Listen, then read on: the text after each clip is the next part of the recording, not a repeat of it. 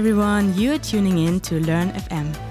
I'm Lisa Gärtner, and together we are going on some exciting learning adventures through this podcast. We get to discuss topics related to learning, growth, personal development, and more. I hope you take the time to digest the information that we will be sharing and start applying some simple tips and tricks into your daily life. And of course, very important, do not forget to share your learnings with others, because when we learn together, we grow together. Let's take some time off screen to listen to this, or even go outside for a walk. And of course, always be mindful of your surroundings and stay safe.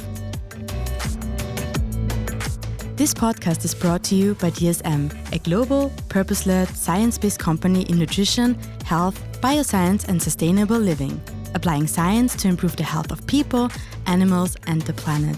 DSM's purpose is to create brighter lives for all.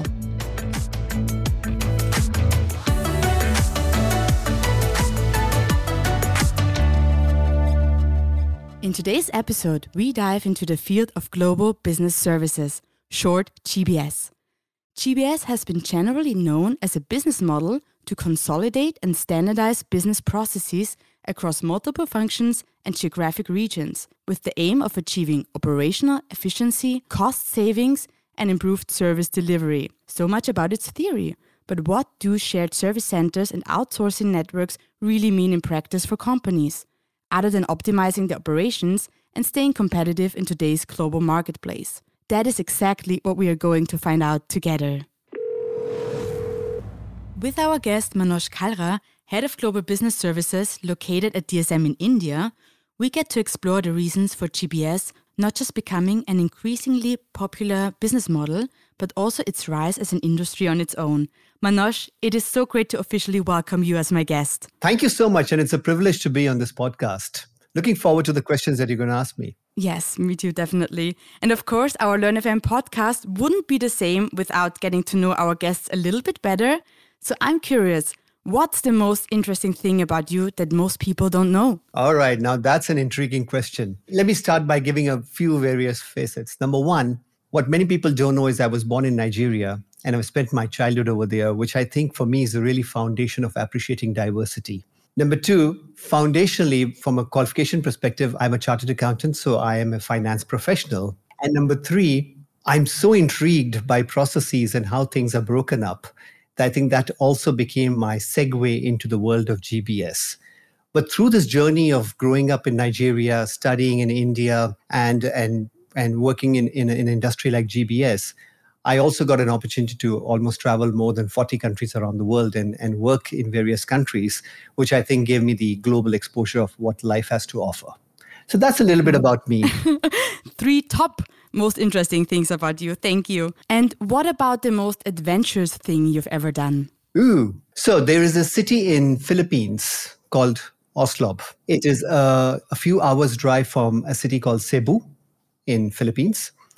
And what happens in Oslo is every day in the morning you have whale sharks coming because the fishermen have been attracting those whale sharks. So it's a guaranteed dive with whale sharks. Now, I am a certified scuba diver, and one of the things I've been fortunate to do is to dive with whale sharks and have 6 or 7 of them swirling around me, and my ability to sit on the base of the ocean and just see them in awe and appreciate the creation, the creation of nature was, I think, one of the most amazing experiences that I've had. And if there's one thing that always comes back to me when this question is asked, is exactly this experience. I absolutely agree with you. I'm also a certified scuba diver, and it's a different world. It's really magical. Exactly. Thanks. And last but not least, what would be a famous local dish I must try when visiting India? All right, come over here and have the samosa. A fried samosa, yeah. Samosa. It's spicy, it's nice, and it's easy to eat. So be my guest when you're here. Good that I love spicy. Thanks for the tip. I will definitely put that on my to-do list. Sure. So Manoj, please take us briefly through your personal journey. How did you get into the field of global business services? I know you touched upon it already, but give us a brief summary. So I qualified as a chartered accountant and I went into a traditional finance role, and this was in the late 90s. Now, when I started performing as a finance officer, as a finance manager, there was just something about it which wasn't exciting, or there was something missing. And parallelly, during that time, there were companies that are setting up their back office in India.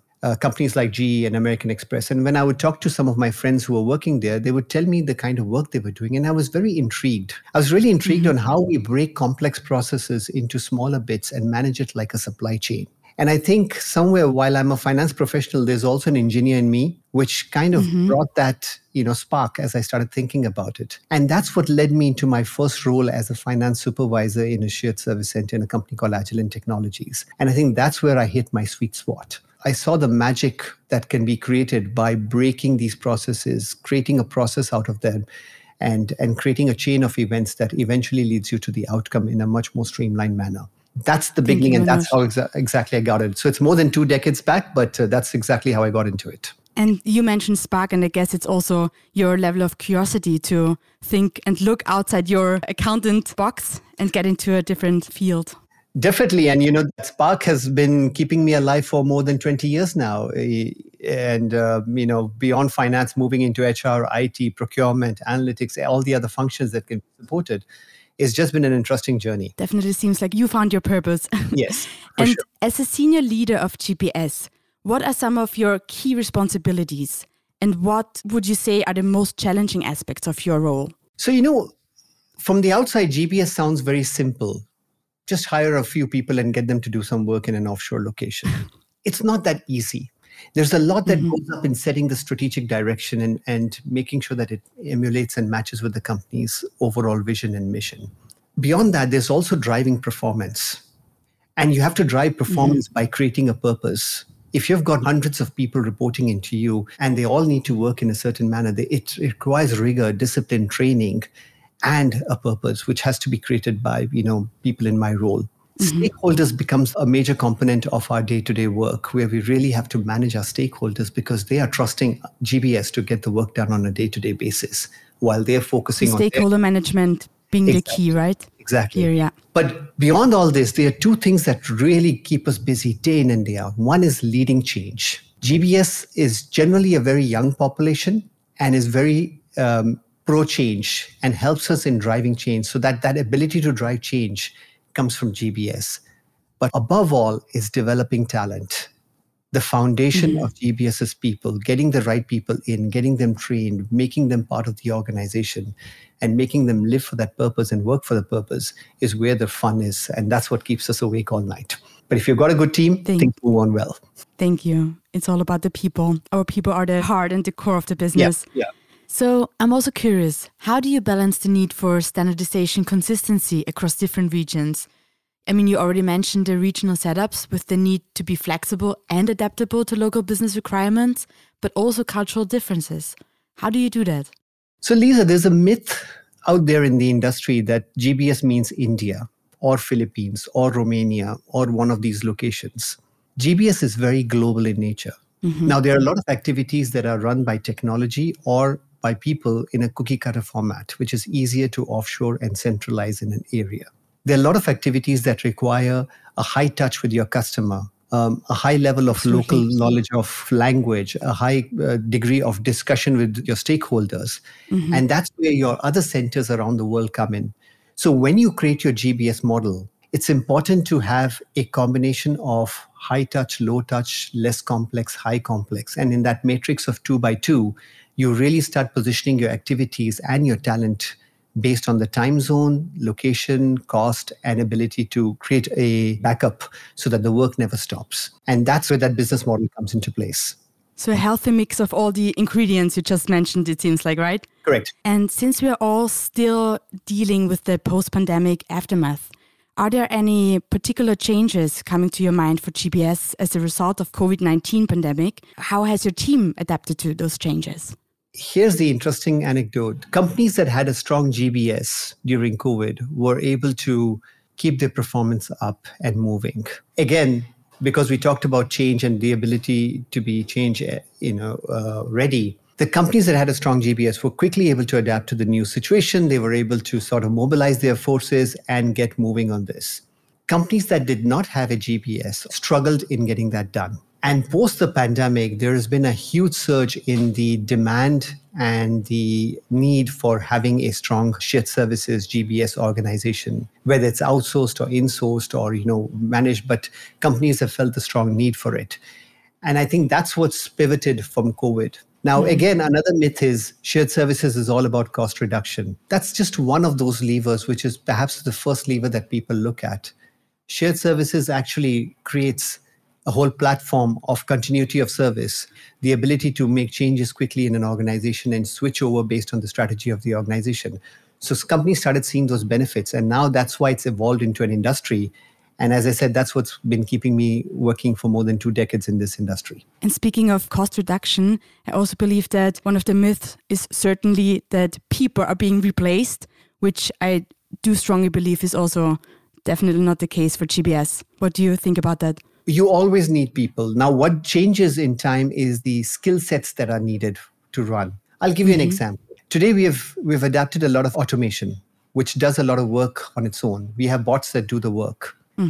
Bots have replaced people. There's no doubt in that.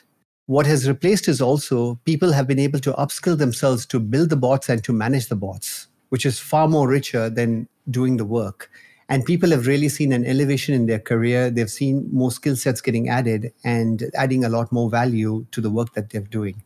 So as we have evolved, skill sets are being replaced, skill sets are getting enhanced. And what makes a GBS really great is if you can keep educating and upskilling your own people, because all this is new technology. People are not born with this technology, they are learning it. Exactly, so why don't you train your own people who understand your organization, who understand what is required? They're the ones who pick it up quickly, and they actually become your next layer of talent to deliver on what is required. Definitely. And also freeing up transactional work and giving them more focus on different tasks that are maybe more fulfilling. I think that is very important more to fulfilling and remember. more and adding more value to the business and providing a lot more services back to the business. And now looking to the near future with you, what are some of the trends and developments that you see shaping the GBS industry within the next few months or years? And how is your team preparing for those opportunities, but also maybe challenges? So there are 3 things that are going to drive GBS for the future. Number 1 is purpose. That is over and above everything else. I think every GBS needs to understand their purpose, and it has to be associated with your parent company. But the second and third thing is your people and technology. Technology is playing a major role in driving how we serve our businesses for the future. Your technology stack has become an important piece of how you interact, how you serve, and how you really perform your activities. Your service desk that you approach to, the bot that you interact with, your ability to put in requests into the system, your ability to contact a human if the bot is not responding, your ability to be reminded about your key activities, which are important. All this is driven through technology. But at the same time, you need people to do this. And to have that ability of people to do that is a key component.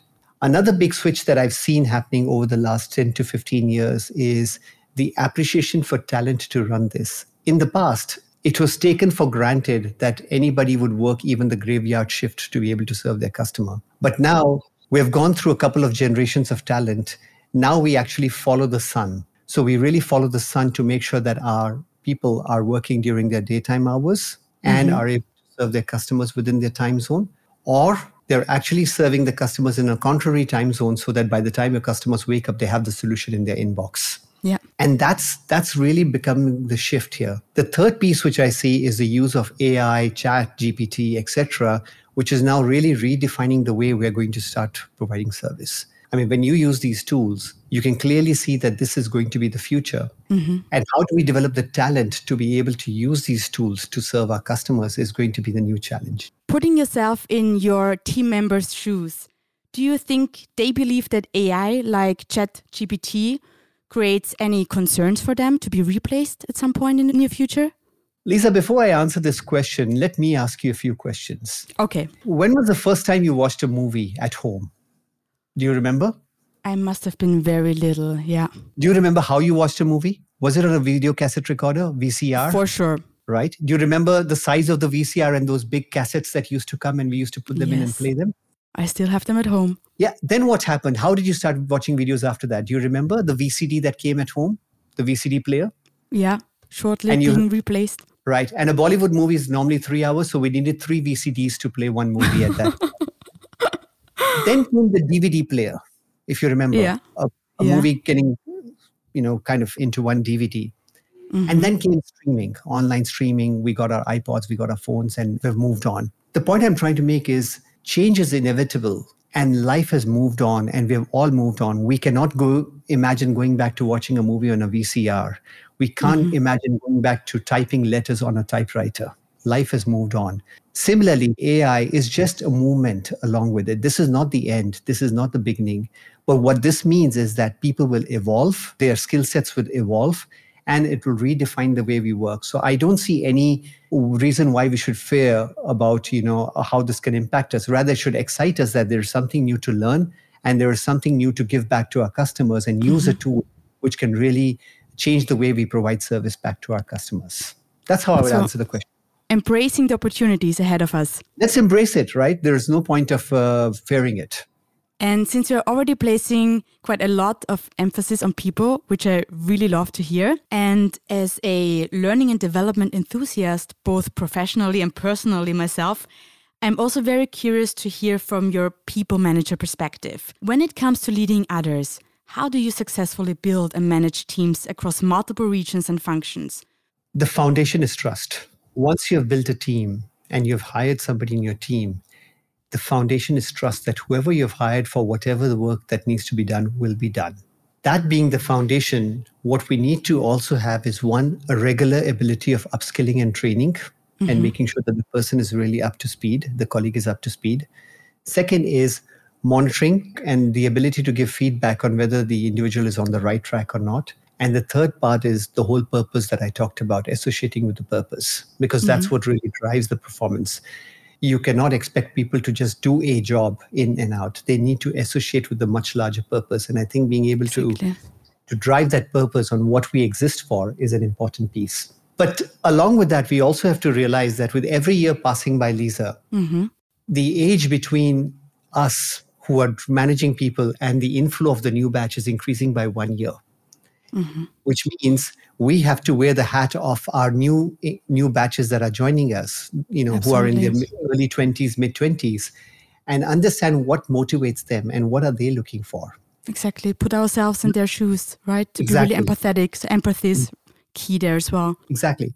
Today, people want to be trained. They want access to knowledge. They want it on their fingertips. They want it at disposal. Just like I can watch a movie on Netflix at my convenience. I also want to be trained at my convenience. How do I provide that tools and that solution to my colleagues? How do I make sure it's relevant? How do I link that to their goals? How do I make sure that along with this, they also get the opportunity of getting trained in person? Because there's a human touch, right? Absolutely. And we lost that human touch during COVID. We realized the importance of it.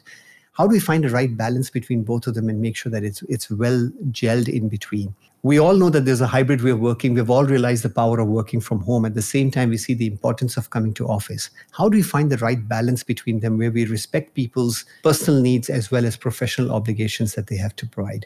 And how do we give that fine balance to them while managing and training them? That's the other aspect of managing, people today. And the third part is, how do we make sure that the trust is constantly built and there are tools and mechanisms and a value system that continuously enhances the trust that we have amongst ourselves?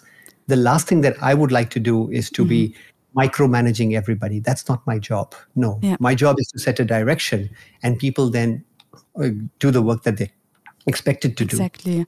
To build the frame, that they know they have the frame, and within that frame they can be free and open to take initiative. Correct. So I think we always emphasize to find your spark and own your development. So this is very important. And let's say I'm interested in pursuing a career in global business services. What advice would you give me? What skills and experience do I need in order to be successful?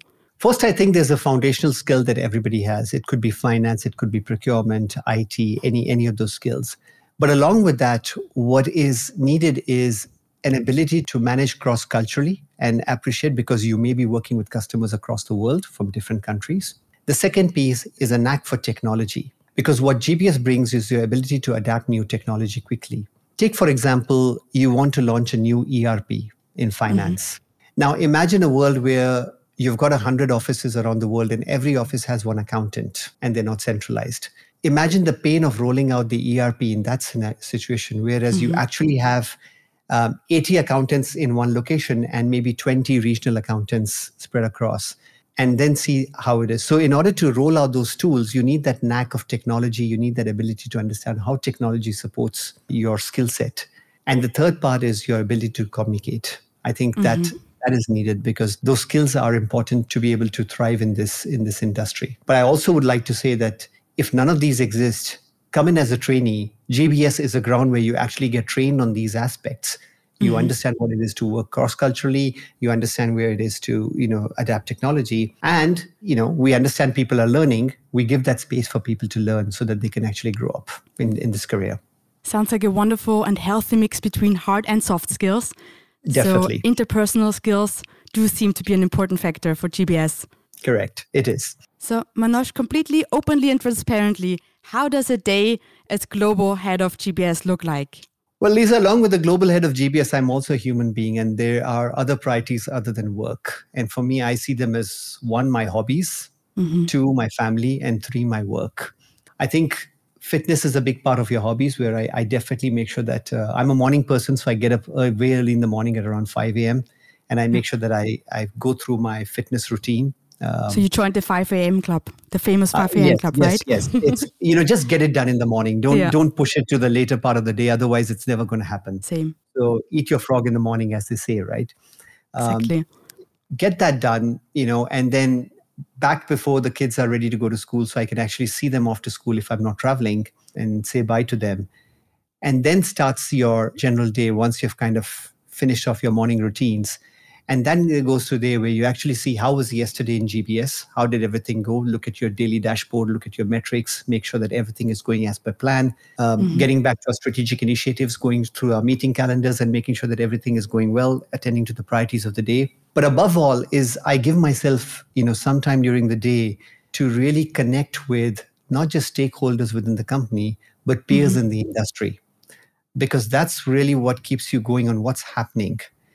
And that also helps me in building my connect within the industry. So this is typically how a day talking about the network, really the GBS network. Correct. And apart from your sportive activities, I also know that you're very engaged and active on social media and indeed a true knowledge-sharing, continuous learning advocate. But how do you manage to stay up to date with the latest development in the industry? Coming on social media wasn't easy. It takes efforts to put yourself out there. Put yourself on LinkedIn and write. Writing itself took quite an effort to be able to write and put it out there. Earlier, my fingers would tremble or I would be a little nervous before doing this. But over a period of time, you start mastering it and you develop a routine around that. But one thing leads to the other. As I started making myself present on social media and sharing my thoughts, people actually started reaching out to me and say, can we talk? And then along with that, there are also industry forums which I'm part of, like the SSO. I'm part of the Global Advisory Board of SSO and Shared Services Outsourcing Network. In India, there's a forum called NASSCOM. I'm part of the Global Capability Center forum that advises and works with the government in defining industry standards. And there's a conference board in Europe, which I'm also part of. So these are forums where you actually come, talk to your peer group, understand what's happening, what's the latest technology. And you have a lot of technology service providers that keep coming and trying to sell their products, which gives you insight into what's happening. So all this information then needs to be distilled into what makes sense for your current role and what makes sense for your set of current customers. And I think that's where, your team and you start coming together and really saying, okay, this is the technology that makes sense for GBS or substreams. This is the people practices that make sense. These are the processes and the way forward that we would do. And this may be, cutting edge for the future. So I think that's where part of the day goes in really redefining and distilling all this information that comes from these forums. Yeah, and this perfectly highlights the importance of knowledge sharing, right? It's not all about competition. It's really, you can learn from other companies within the industry. And I love to call it, yes, it's a network. And the purpose of it is to network with other organizations. But I rather call it a community, really build a knowledge community and foster this knowledge transformation. Yeah, what worked for us yesterday will not work for us tomorrow. And you need to be able to preempt that and be ready for that. Exactly. If you're going to stick to what worked yesterday, then we're not going to move forward. What is the most important lesson you've learned in your career as senior head of GBS? How has it transformed your overall approach to leadership and management? And has your leadership style maybe changed over time? I think my biggest lesson that I've had is change is inevitable. Mm-hmm. And in the earlier part of my career, if I was resistant to change, I burnt my fingers there. So change is inevitable, and you have to be the ambassador and the enabler rather than to be somebody who's resisting change. That's one big part that I've learned. The second part on the leadership front is you have to be inclusive. Mm-hmm. People want to be part. People want to be seen as welcomed into the team. And the more inclusive you are with the right set of values and direction, the more you can lead your team. The more directional you are or the more dictatorial you are, the more you're going to have only an army of people that are doing things, but not really coming out with innovative ideas and new ways of doing things. So that's where the difference comes. If you really want innovation, you want new ideas, you have to be inclusive. You have to bring them on. And that's a leadership style that stays on for quite a while. And also accept the mindset that is necessary for that, right? It's not just like a one-time behavior. It's really a change of mindset. Correct, definitely. And one final question to wrap up our wonderful conversation today. For some final words, thoughts, or personal advice, what is the key learning message you would like our learning audience to take away from today's episode? You have to focus throughout your journey of life. You have to focus on your body, on your soul, and on your mind. Don't create an imbalance by focusing only on one. Mm-hmm. If you can give equal importance to these three things, you will definitely do well wherever you are. And when I say well, I'm not comparing you with any other person. You need to compare yourself. How were you yesterday versus how are you today? So don't try to burn yourself by trying to compete with others. Just compete with yourself. Today should be better than yesterday. Thank you so much for those wonderful words, Manoj. It was also an absolute pleasure to have you here as our guest. And thanks for being with us. And greetings from Austria to India. Thank you. Thank you so much. And looking forward to having a samosa with you whenever you're in India here. Yes, absolutely. Take care. Thank you so much.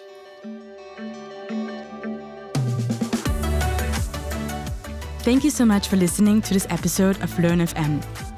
If you have some hot topic ideas or a particular guest speaker that you would enjoy listening to, you might want to be one of my guests in a future episode yourself, or you just want to leave some feedback about this podcast, then please feel free to drop us a message under learn@dsm.com. And don't forget to share what you have learned from this podcast with others, because when we learn together, we grow together.